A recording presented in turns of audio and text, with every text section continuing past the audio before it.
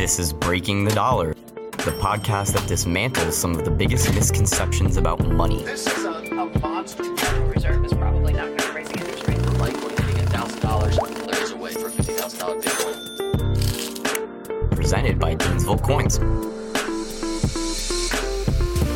Hello. Welcome back to the show. I'm Everett Millman, and thank you for joining me on Breaking the Dollar. So as I get caught up on some of these topics I wanted to discuss that got interrupted by the coronavirus, as I'm sure has happened to basically everybody's routines, one of the ones that I've had in mind is the story of Forrest Fenn's treasure. This one is really fascinating, and I've been following it for several years because it has actually gone on for more than a decade, and until now, there was no resolution to this really cool treasure hunt. So let me give you some background on how this whole thing started, and then I'll update you on what the new news is about this. So Forrest Fenn is an elderly man who is an eccentric art collector. In fact, I believe he may have been an art dealer. So this is someone who buys and sells rare art for other people because he is an expert in antiques and collectibles and all of those related things. Around 2009 or 2010, so roughly 10 years ago, Forrest Fenn came up with something almost like a scavenger hunt, more of a treasure hunt, but it did come along with poems that contained clues about where he had hidden this treasure.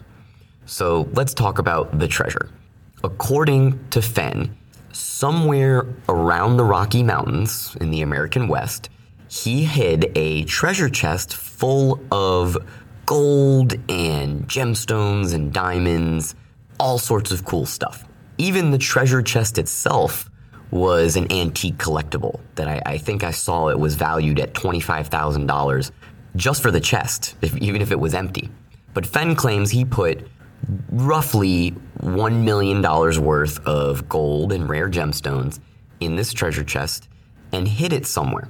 Now, his whole intention of doing this was partly just to generate some excitement and stir things up, do something fun. But really, it was to encourage people to be more active and healthy and, get out and go enjoy the outdoors. Very noble stuff. I like the idea. So with that in mind, he hid it somewhere in not quite the wilderness, but it wasn't in somebody's backyard. It wasn't in a neighborhood. And he was very specific, Fenn was, about the location was not on private property. It was not in protected land for a state park. So nobody needed to be looking in those places and encroaching on anybody's property. Well, unfortunately, this story was not without a bit of controversy because some of the treasure hunters did not follow Fenn's advice. They did look on private property and they dug up burial sites and encroached on government land. It really was a case of just some people behaving badly because they really wanted that $1 million treasure. We can understand that. Well, unfortunately, it even got worse because not only was there the nuisance of all these treasure hunters ripping up the land as they went, you had some of these treasure seekers getting into increasingly dangerous situations on their journey to try and find the treasure. This was another case where if they had listened to the instructions of the hunt, Forrest Fenn pointed out he was about 70 years old when he hid this treasure, so if a 70-year-old man couldn't get to the spot, then it's not there, right? And again, unfortunately, people did not heed his words, and they got themselves into some precarious situations where they needed to be rescued. So now the state of New Mexico was using its resources and its workers to go and save these people who had put themselves in the situation. Obviously, I'm not suggesting that they should have been left there to die or suffer, but it was frivolous, to say the least. And unfortunately, in at least 2 or 3 cases, that did happen, where somebody lost their life trying to find this treasure. As you might expect, that did stir up a lot of anger from the media, and there were newspaper editorials in those western states where people were doing this, and they were saying, Fenn needs to call off the treasure hunt. It's causing too many problems. People are dying. So that is sort of the dark side of it, that even with the best intentions, some people took this too far.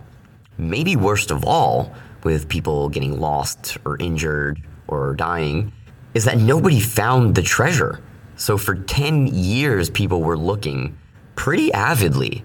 Anytime the weather permitted, there were always people searching for Fenn's treasure. And that was actually one of the really cool sides of it, is not only were people being active and enjoying the outdoors, and many of them reported that although they didn't find the treasure, they were really happy that they went and they got to see nature, and they wouldn't have done it otherwise. But an entire community really sprung up around this. They had a gathering once a year called Fenn-Marie, where they would exchange notes about where they had looked for it, how they were deciphering the poems that Fenn would give them as clues, and they made maps. And they distributed maps so that everyone could have a better chance of finding the treasure. But even with all of that brain power and manpower combined, after 10 years, no one had found it. Well, that brings us to the recent news that last month, Forrest Fenn confirmed that somebody discovered his treasure. Now, of course, this was reported in the newspapers, but they kept the man's identity anonymous for pretty obvious reasons, that if you told everyone you just found $1 million in treasure, they might come after you, right? And that is also one of the unfortunate side effects of this really cool, really awesome treasure hunt, is that some people, rather than looking for the treasure, just looked up Forrest Fenn's address and went and robbed his home. He was burglarized on more than one occasion, because people figured if he has this treasure to hide somewhere, well, then maybe he has more treasure at home. As I pointed out, this story definitely has its own dose of controversy and sort of a dark side. But alas, now it has been discovered. So I saw this reported in a couple different newspapers in, Arizona, New Mexico.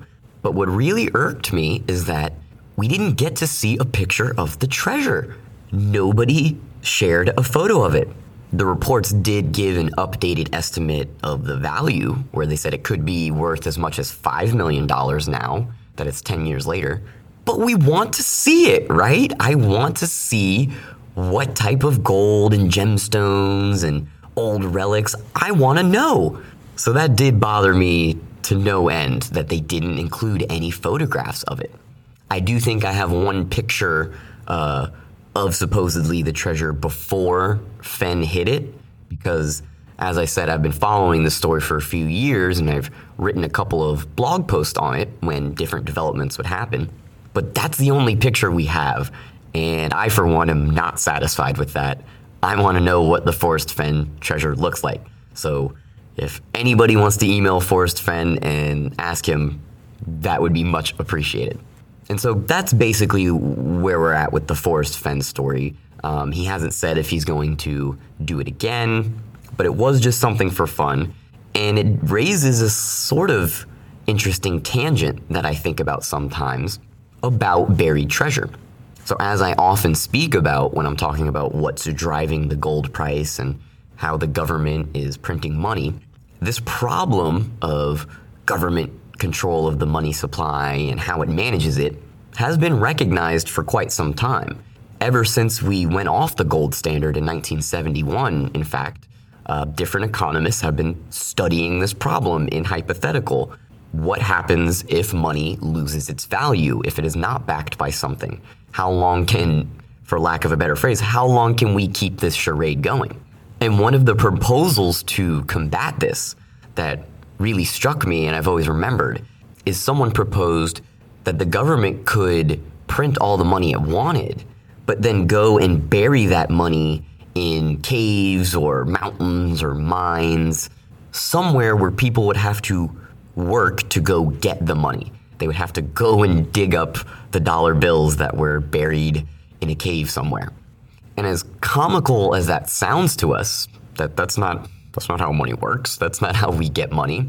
The underlying principle actually does make a lot of sense, that if there is work that has to be done in order to get the money, well, then obviously that money has value. It has value equal to that work it took to get it. And you see this principle is underlying Bitcoin. that Bitcoins don't just come out of thin air. There's actual work and computer calculations that have to be done. So there is a price or a value on that electricity being used and on that work being done and time being spent. So that, yes, that money has value. And so the whole Forrest Fenn story of burying treasure brought back up that idea of, if the government ever got into a really bad position where nobody wanted their money, it was hyperinflation, Weimar Germany, where money is worthless, maybe this idea of putting everyone on a treasure hunt could actually revive the value of the currency.